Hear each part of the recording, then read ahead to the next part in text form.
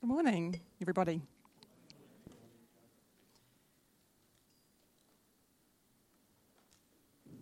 Christ in us, the hope of glory. We've been talking for a while here, not about the life we've been saved from, but about the life we've been saved to.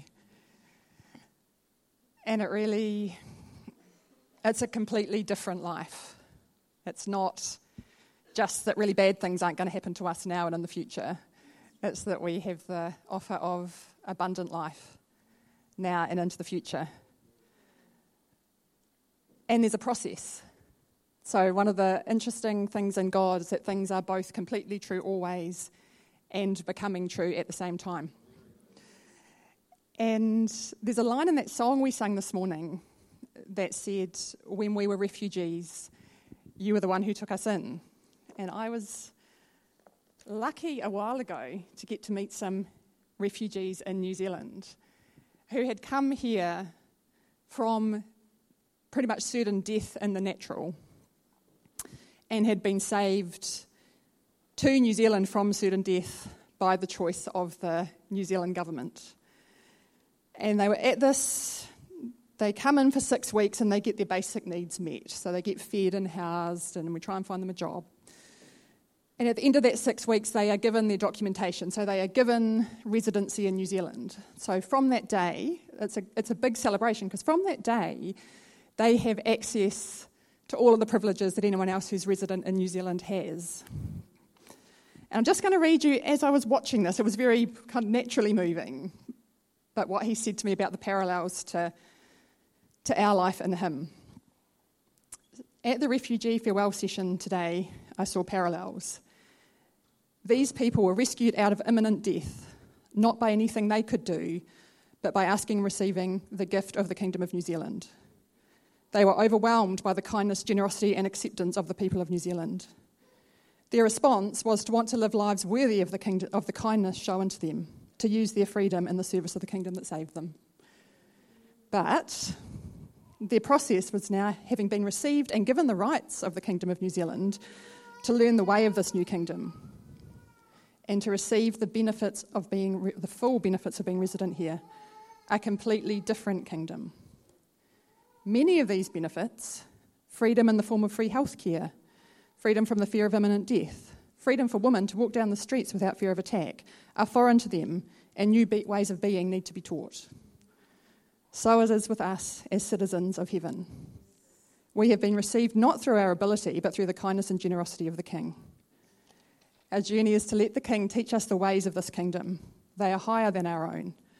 To walk in the fullness of the culture of this kingdom, life and life abundantly. Amazing, eh? And a lot of what I'm going to talk about is this posture. So we don't save ourselves and we don't sanctify ourselves either.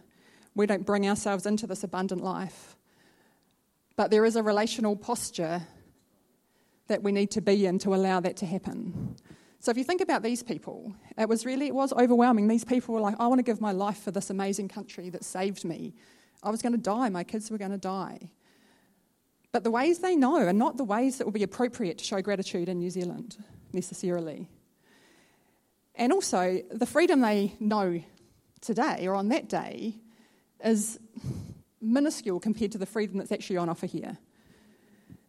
And that's my experience too. I remember being here not long after I had met the Lord, and I knew that I had been rescued out of death and into life. I knew. It was like the colours were bright at that moment. I knew that. I'd been completely ruled and reigned by fear, and I wasn't anymore. And I remember saying to him, if you never answered another prayer my whole life, I would serve you for the rest of my life. And I remember him, because I would. Like, that's enough, right? And all he said to me is, there's more, Joe. And really what we're talking about here and what our journey is the more. It's not in any way to derogate the enormity of that, but we're talking about the more.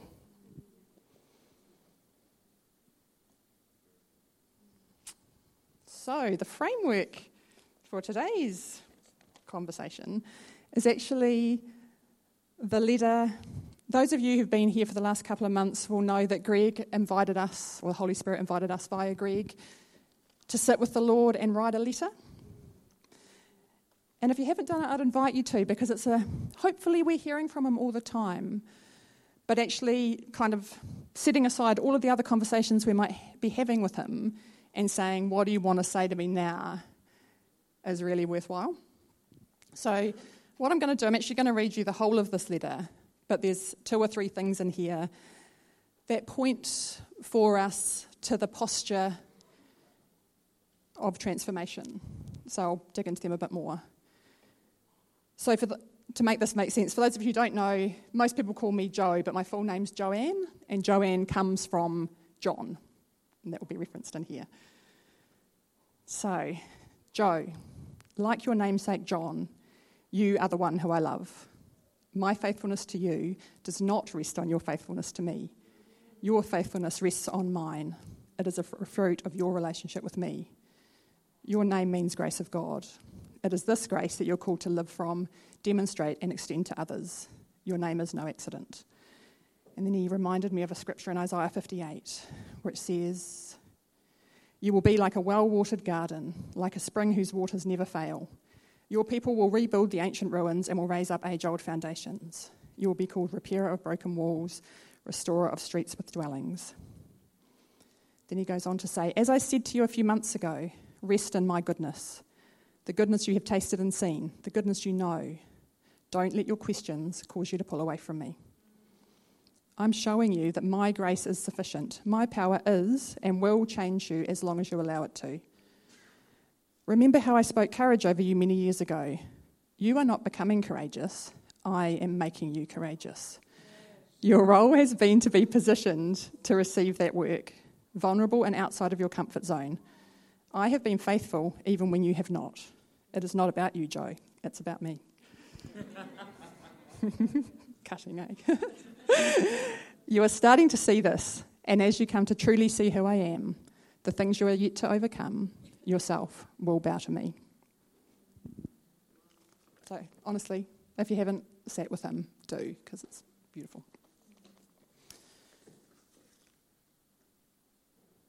So there are, I think, probably 3 keys that we're going to talk about from this letter. The first one has come through loud and strong this morning.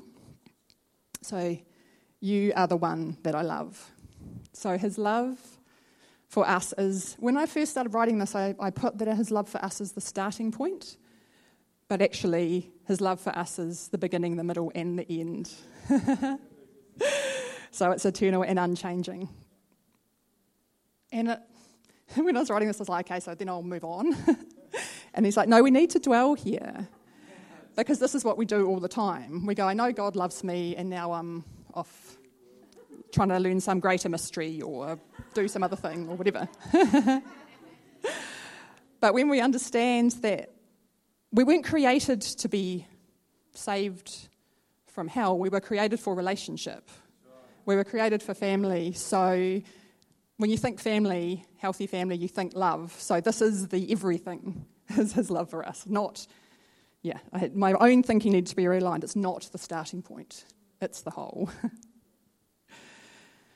And what he's asking us is, do you really believe that for yourself? Or do you believe it in general terms, like God loved the world, I'm in the world, God loves all people, I'm a person? Or do you know deep, deep, deep, deep that you are the one that he loves? When I used to read, because in the Gospel of John, he refers to himself that way. And when you first come across it, it's a bit strange. You're like, it's a pretty full of yourself thing to say, particularly given that you know that he loves others too. Like, why are you saying that you're the disciple? He doesn't ever say the only one. But, John knew that. And the other thing is that if you don't know that about yourself, I'd contend you don't really know it about anybody else. You only know the depth of God love that you have experienced is the depth that you understand that he has for others. So it actually impacts on the functioning of the family too. When we don't know the depths of his love for us and the unchanging nature of it, we'll tend to find that our relationship with him is more up and down. So we'll feel really close to him when we feel like we're doing good things for him, and we'll feel more far away from him when we feel like things aren't going well. So that's one sign that there might be deeper to go. The other thing is, if we don't know that he loves us and wants the best for us, it will be hard for us to hear his correction, and we need to be able to hear his correction.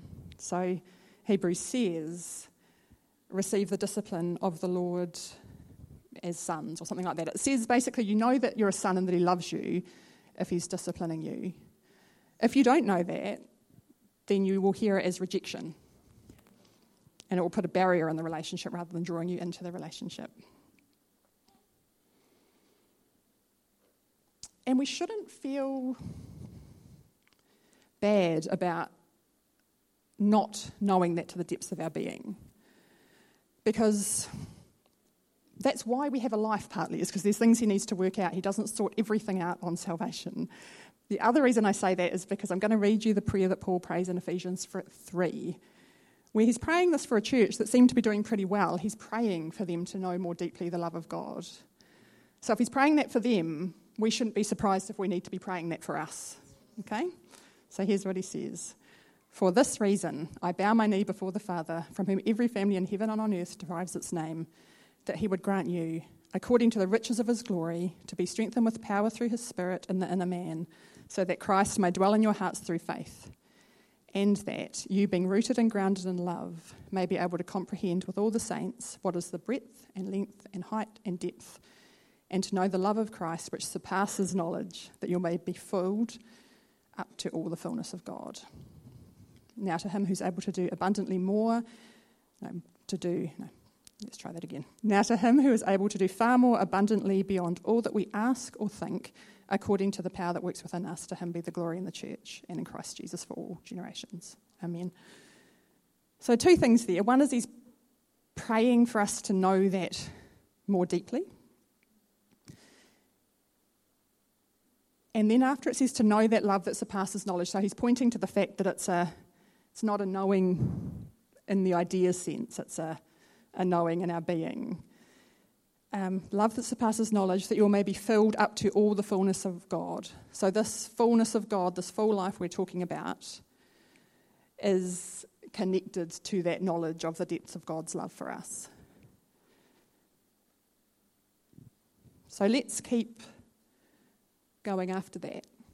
Awesome if you think you've fully got it, but I look at some of my behaviours and I go, sometimes I relate to God as if I don't really know that. So don't move on too quickly, I guess. And it's not a sequence, like until I know that, I can't do anything else. But let him lead you. If he's talking to you about that, talk to him about that. Let him lead the conversation. So the second point that he makes here, my faithfulness to you does not rest on your faithfulness to me. Your faithfulness rests on mine. It's a fruit of your relationship with me. So at the time I wrote this, I was in this a couple of months ago, I just had this recognition of how great his faithfulness was and that mine wasn't of the same quality. And I was in this place, I was like, well, it's not, you can't really do anything about it, but you're feeling a bit like you should. And I was driving one day and I was saying to him, Lord, this is it. And the Holy Spirit said to me, do you know that faithfulness is a fruit of the Spirit? And it's just one of those complete flips in the conversation where I was saying, here's what I'm not, and he is saying, actually, that comes from being in relationship with me. I will make you that way. And can you see how that's a completely different conversation? One's about what I can't do, and that's true, that is absolutely true, but the other's about what he can do and intends to do.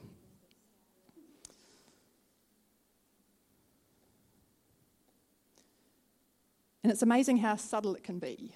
It's not always big things. It can just be small little ways that we start to go, that's my part. I haven't done enough. rather than going, actually, what are you saying, Lord?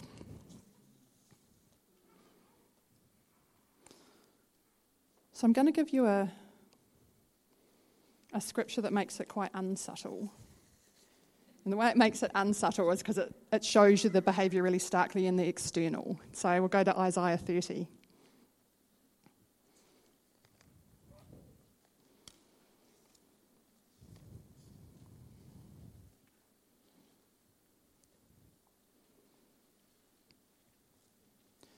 So we won't read all of this, but I just want to give you the two ways of operating or being that we're talking about here. So he starts, and this goes to a bit of what we talked about before, about there's nothing, he's not passive, so some of the things he says are quite sharp. The reason they're quite sharp is because he's saying, hey, this is completely wrong track, and if I want you to know that it's completely wrong track.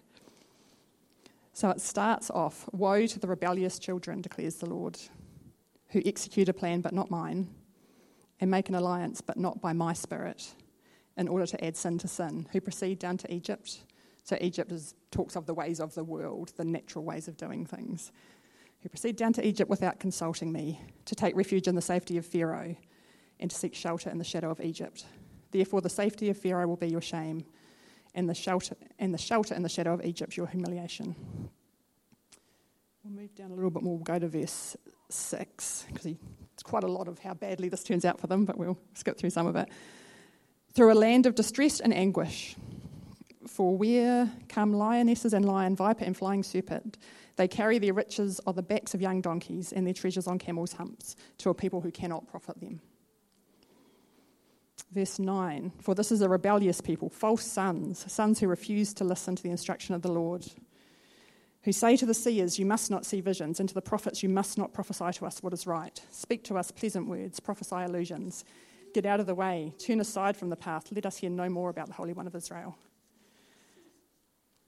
Since you have rejected this word, and you have put your trust in oppression and guile is like cunning, like trying to work things out yourself, and have relied on them, therefore this iniquity will be to you, like a breach about to fall, a huge bulge in the wall. He goes on, basically what he's saying is, if you want to go that way, if you want to get help from the ways of the world, then you'll get the help that the world gives you, which is oppression and burden. So he's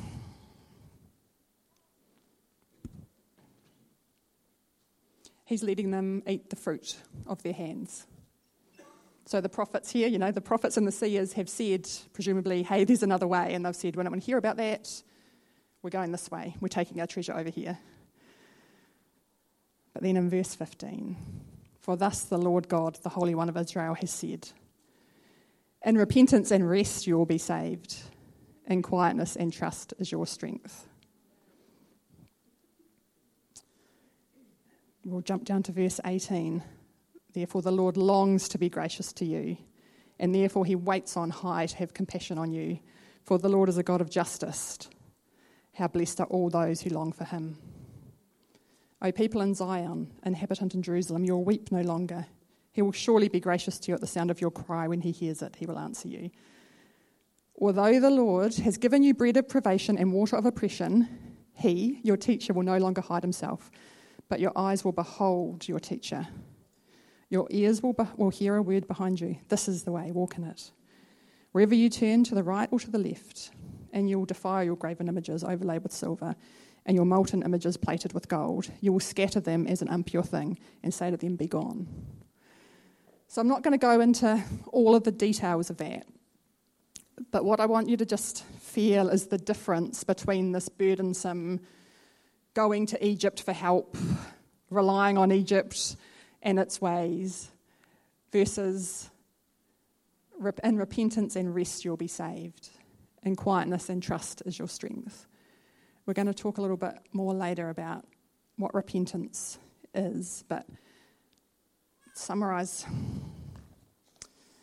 rather than going into the words, it's like the whole thing is a sense that rather than the world being the source, God is the source. So what are his thoughts? What are his ways? In quietness and trust, what's he saying? Can you see how different they are? And how different the consequences are. So in one, there's this, everything implodes. And in the other one, there's just this sense of confidence and surety of a voice will tell you whether to go to the right or the left.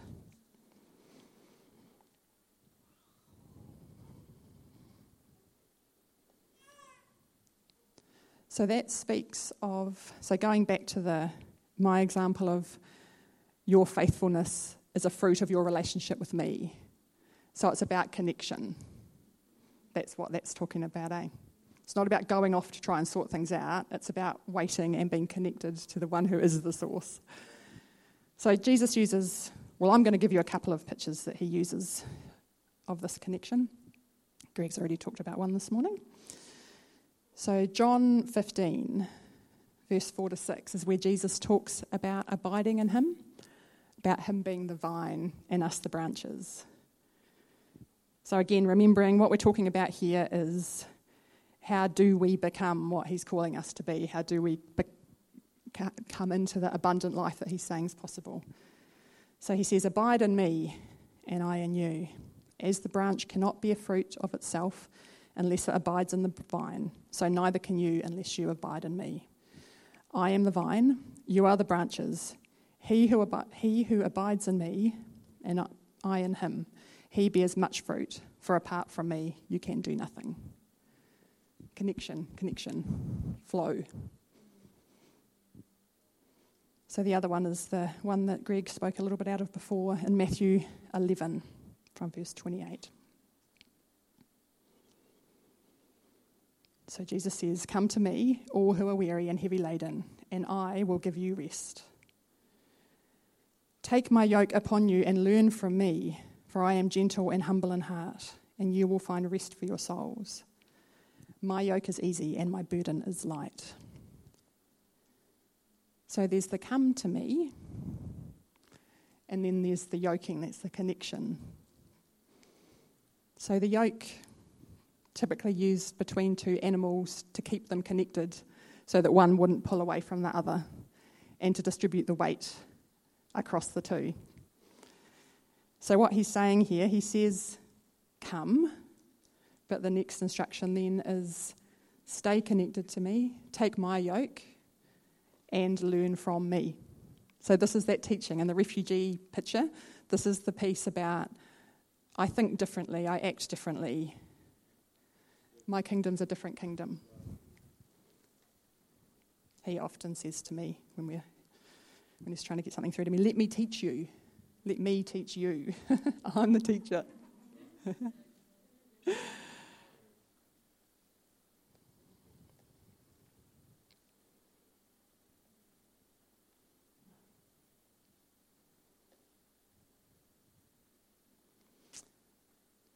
Another scripture that relates to this, and which really goes to how close we can be to God and how approachable this enormous God is in Hebrews 4 from verse 14, where we say, therefore, since we have a great high priest who has passed through the heavens, Jesus the Son of God, let us hold fast our confession. For we do not have a high priest who cannot sympathise with our weaknesses, but one who's been tempted in all things as we are, yet without sin. Therefore, let us draw near with confidence to the throne of grace, so that we may receive mercy and find grace in time of need. It's important for us to know that he does know what it's like. Not just one reason for that is so that we know that it's possible to be like him, even though he was like us. But the other reason is that he's not unsympathetic. He knows what it was like. And that's, for me, part of what makes him approachable.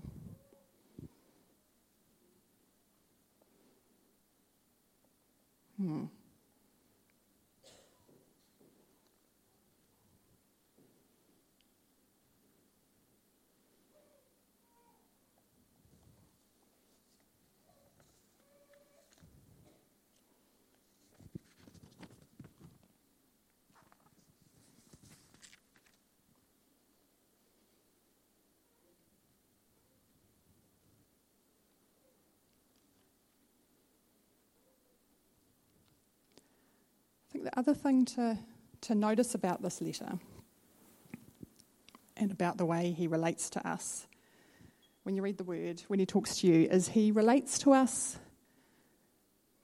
on the basis of the high calling. So he doesn't talk to us a lot about our lack. He talks to us about who he sees us to be. And if you don't understand that he can do that because he's confident in his ability to come through on that, it can feel like he is being quite unreasonable. But actually it's because he created us and he knows that he is capable of performing on his word. He showed me this really clearly in terms of our relationship with our son middle of last year, where he was misbehaving reasonably significantly at school. And that did have to be dealt with. There were things that needed to be put in place around that.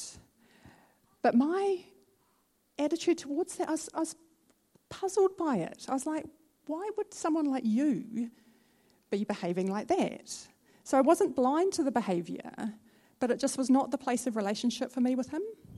Because as his parent, I see his potential. And so often there were consequences and things that needed to be put in place around the behaviour to make sure he can come into that potential. But that's not the place of relationship. The place of relationship is our beloved son. The place of relationship is what we know God's spoken over his life. And the other interesting thing about that as a parent is that I'm happy to talk to you if his behaviour is having impacts that we need to manage together. But I'm not happy to have conversations about who he is that are not consistent with who God says he is. So if I heard you saying that he was naughty and da-da-da in a kind of a defining that's all he is way, then you will see my protection come out. So there will be discipline for him, but there will also be, actually, this is my beloved son. And we need to be mindful of that in terms of our posture towards each other.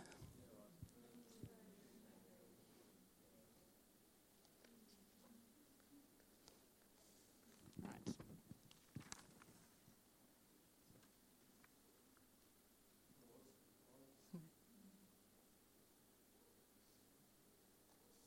So just back a little bit to the like that picture made those options look really starkly different. Like that looked so stupid that you'd be going to Egypt when God was there waiting for you. But we're choosing that all the time.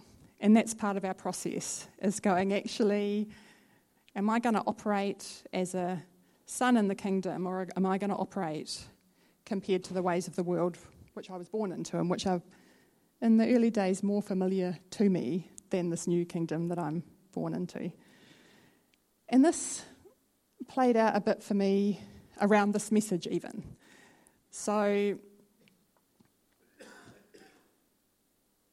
even, when would we say? Yesterday morning, I knew the letter was the framework and I kind of had a sense of what the title was, but that was it, or so I thought. And by Friday, I was like, it's not coming together. Maybe I need to do something. So the operating system was about, it must be me. What do I need to do? So I was like, maybe I need to fast because I'm not really hearing. Maybe I need to start looking up some more scriptures to put in here so I understand this more. Why can't I hear you, God?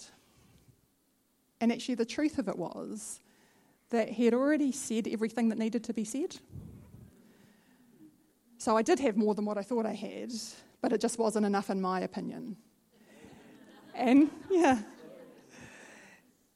this repentance and rest, quietness and trust, it's a different posture. It's not this scurry. He allows that. So he's like, yep, you can be up till 11 o'clock last night stressing about it and saying it's not enough and I can't do it. Or you can stop all of that. So thank goodness for sensible husbands who like literally this was, I said to Nick, look, I've got this and it doesn't even fit together and it doesn't flow. And Nick said, well, isn't that what he said? And I was like, yeah, I guess. And that's the point, eh? We can make it into this big lofty, it's about all the big things, but actually it's about the way we choose to operate day in and day out. And he won't, if he said what he's going to say, if you want an unshakable God and an unmovable God, then he is not going to shake or move. So he's not going to, he will love me through all of that, but he's not going to indulge it. He's not going to say, oh, okay, here's some other stuff. I will get the fruit of unnecessary anxiety from behaving that way.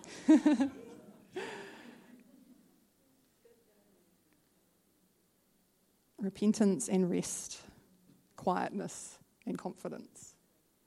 It's not like Amanda Payne, it's not passive. It was easier actually, for me still, to do that. It was not more fruitful, but it was easier to do that than to just stop and strip it all back. So don't ever think it's not this, well, if he wants to say something, he can. It's about actually having your ear fully turned to him and expecting what you need to be provided by him, knowing it will be. So his love for us, how he sees us, our connection to us, our connection to him. So the last piece of this letter that I want to talk about a little bit is where he says, I'm showing you that my grace is sufficient. My power is and will change you as long as you allow it. Remember how I spoke courage over you many years ago. You're not becoming courageous, I am making you courageous. That piece. So the Holy Spirit is our teacher. It's one of these funny things, isn't it? He lives in us, but his teaching comes from us living in him, from this yoking, this connection, both ways. He's done his bit in terms of his presence lives in us, but does our presence, the core of us, live yoked to him? Because that's where the teaching and the exchange happens. So we know that our natural thoughts are not the same as his, and our natural ways aren't his. He says that. My thoughts aren't your thoughts. My ways aren't your ways. My ways are high above yours. So again, like these people new to this kingdom, they don't think and act necessarily like we do because they've come out of a different kingdom. So there will be, in this process of him teaching us, conflict. The two kingdoms will come into conflict. He will say, like he does all the time in the Word, this is who you are. And we'll say, well, the evidence is that I'm that. That's not in my experience, that's not an infrequent, that happens sometimes. Like I'm a citizen of a completely different kingdom, and I'm learning how to be an ambassador of that kingdom. I'm learning how to fully represent that kingdom all of the time. I'm already a citizen. No one can take that because God said that. It also says we are ambassadors already. But I'm learning, I guess, how to be a faithful ambassador. He's teaching me is probably a better way to put it. So Romans 12, we talk about the scripture quite a bit. He says, I urge you, brethren, by the mercies of God, to present your bodies a living and holy sacrifice, acceptable to God, which is your spiritual service of worship. And do not be conformed to this world, but be transformed by the renewing of your mind, so that you may prove what the will of God is, that which is good and acceptable and perfect. So transformation, renewing of mind, kingdom mind versus mind with darkened understanding, which is what the world has, a mind that cannot see the ways of God. So the process here, this is, again, the posture piece. So connected to him, so we can hear him and what the Holy Spirit's saying as our teacher. And then the other piece of the orientation is, are we prepared, or how quickly do we give way to God's thoughts about us? when they are in opposition to what we think. So you will think something about yourself. We're all thinking things all the time, and about others. And the choice is, how prepared are we to say, okay, that's not my reality in an experience sense. The evidence doesn't support that, in my opinion, but I'm going to give way to that thought, and I'm going to believe what you say. Now, in my experience, sometimes he comes in and he says something and that's it. Like from that day on, line in the sand, my mind is renewed and I never think the same again. Other times there's a process, and actually what we're talking about is repentance, changing the way we think, is about continuing to give way to his thoughts. It's not about... We can take this into the flesh and make it about if we just say it more assertively or more, then that means we believe it, whereas actually belief starts in the heart. So when you know that you believe it is when you see it manifest. Okay, so it's not... Again, it's a bit tricky because it does say we need to believe, but it's not an act of will. It's a transaction that happens in the heart. And repentance is about, as Sam said, it's not sorry for who I am, but it's about I'm prepared to believe who you say I've always been called to be. Dare to believe.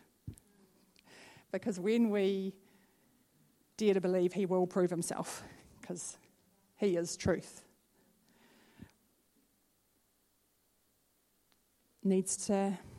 The posture is, when we're confronted with something that's different to what our experience is, will we let that seed into our heart?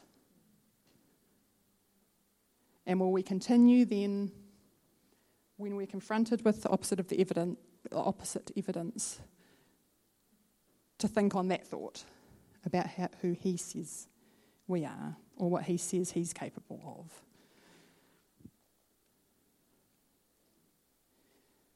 So I found this beautiful proverb, Māori proverb, a few weeks ago, which says, ka whangaia, ka tupu, ka puawai.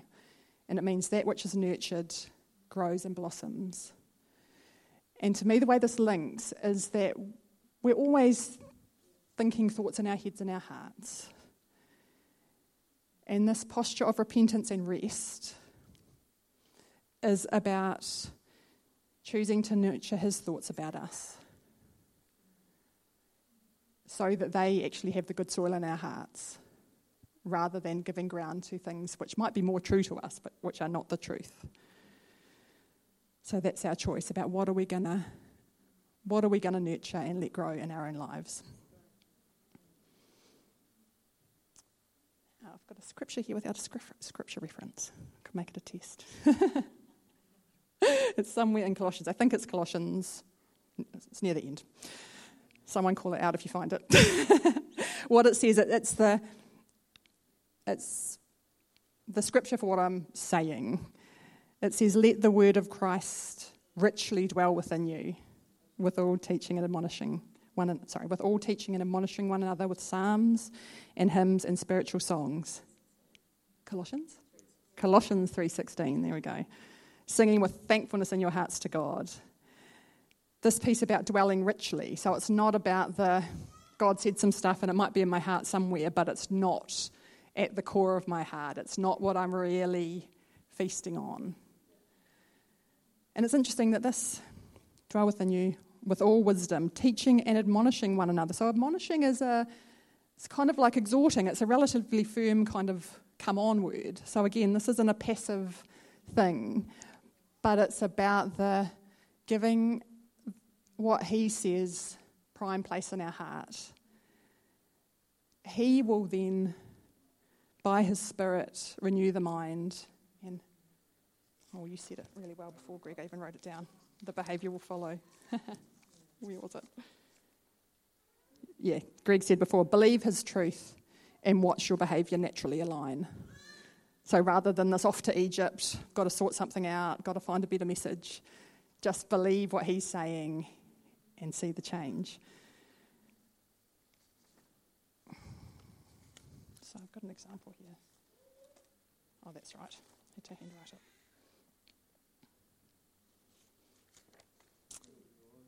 connection, hearing, giving what he says place in our hearts. This is why it's really important that we can all hear him for ourselves. So there's the macro, because we're all a family, we were all chosen before the beginning of time to be citizens of heaven. All of what's in that book is true for all of us. Our macro calling is the same. But we've had different experiences, we're different people, and our hearts are in different conditions, so to speak. So we need to be able to hear for ourselves what he's saying to us. It will sit under the whole, and I'm not talking here about what he wants you to do. I'm talking about what he needs to restore in your heart so that your thinking changes and you can be wholehearted. That's right. So he can speak through others, but you need to be able to recognise that it's him speaking, and then you need to nurture it in your heart. I can't nurture something in my heart for you and the other way around. We can pray for each other, but it's our own hearts.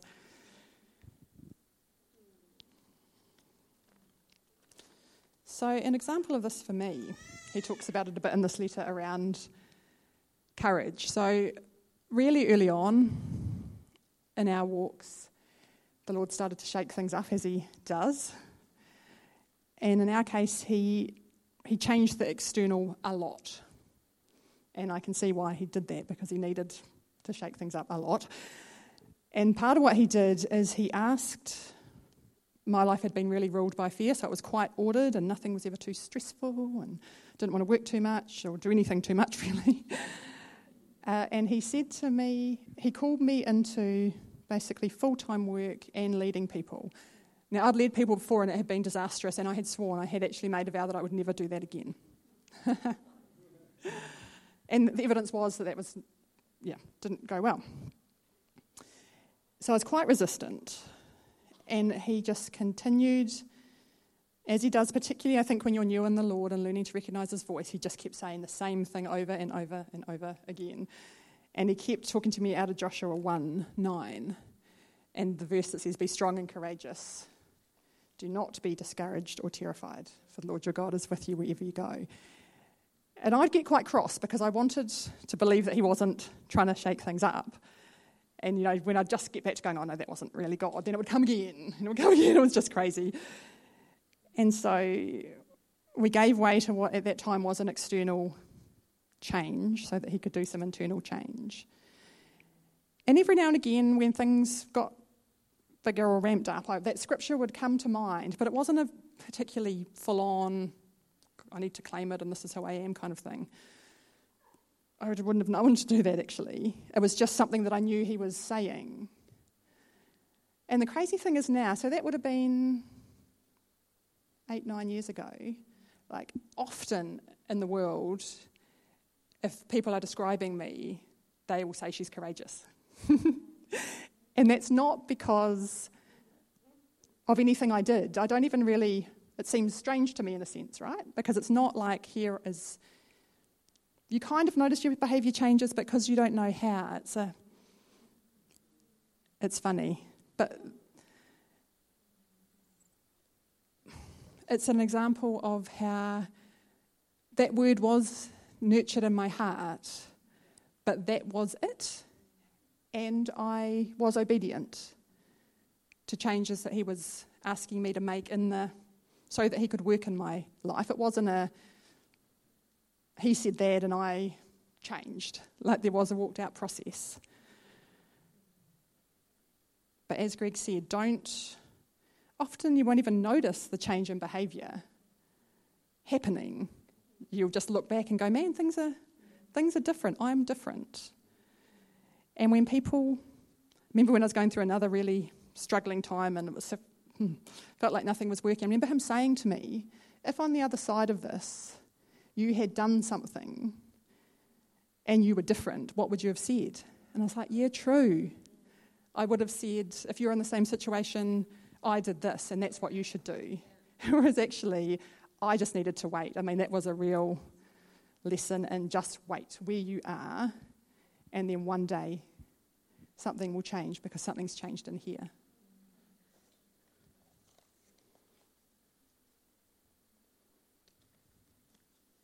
So be encouraged. Be encouraged that you have been chosen. Before the foundations of the world, you were chosen before you were born. Be encouraged that his plans are great. And be encouraged that actually, if you just stay with him and give way to what he's saying, then things will change. We will be different. So, Father, I just thank you for your great love for us, and that you have provided us with everything we need. And I just ask for each of us, Lord, that we would become more and more sensitive to what it is that you're saying to us, Lord, that we would bend our knee more quickly to your way, that we would allow your thoughts to be our thoughts,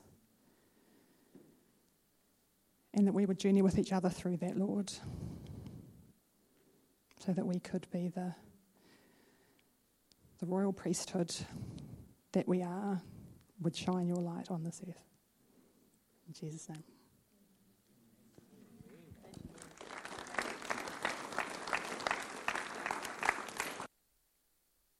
How good was that? Oh, that's pretty good. We should give Joe another clap. That was amazing. You know, I think if you all look at the back of the wall, you'll see our values. And the second one down is intimacy. And what that means is to have an intimate knowledge of him, to know him like he wants to be known. And that's what we just heard. And if you're with us for the first time or the second time, that's one of the things we hold to here is we want him to be known for who he truly is, not our version of him. And you just did an amazing job of speaking forth him and his way. And I love that. I don't know how I change, but I'm changing. Which means you can't take the glory for the change, but you can be changed, which is an intimate knowledge of God that you come into. So thank you again for ministering out of your beautiful teaching gift and the grace that's on that, because the clarity and the simplicity to how you bring it is life-giving. I just want to honour you again, Joe. That was phenomenal. Remember, Ian's going to be here with us. Ian's on our apostolic board in a couple, 2 or 3 weeks. So we're going to have a fun time with Ian McGinn. He's going to be speaking morning and night. And also that's another value we have, evangelism, reaching out, inviting people. But we go mainly, but we also want to bring, and so they can be exposed to this powerful story of a life and death. This man was pronounced dead for 20 minutes, clinically in a morgue, being bagged and tagged, and he came back into his body. So it's an incredible story that you'd want people to know and hear. Outside of that, have a phenomenal time. If you're going on holiday like we are, have fun, drive safe, have some fun where the sun is. Otherwise, we'll see you soon. Thanks, guys.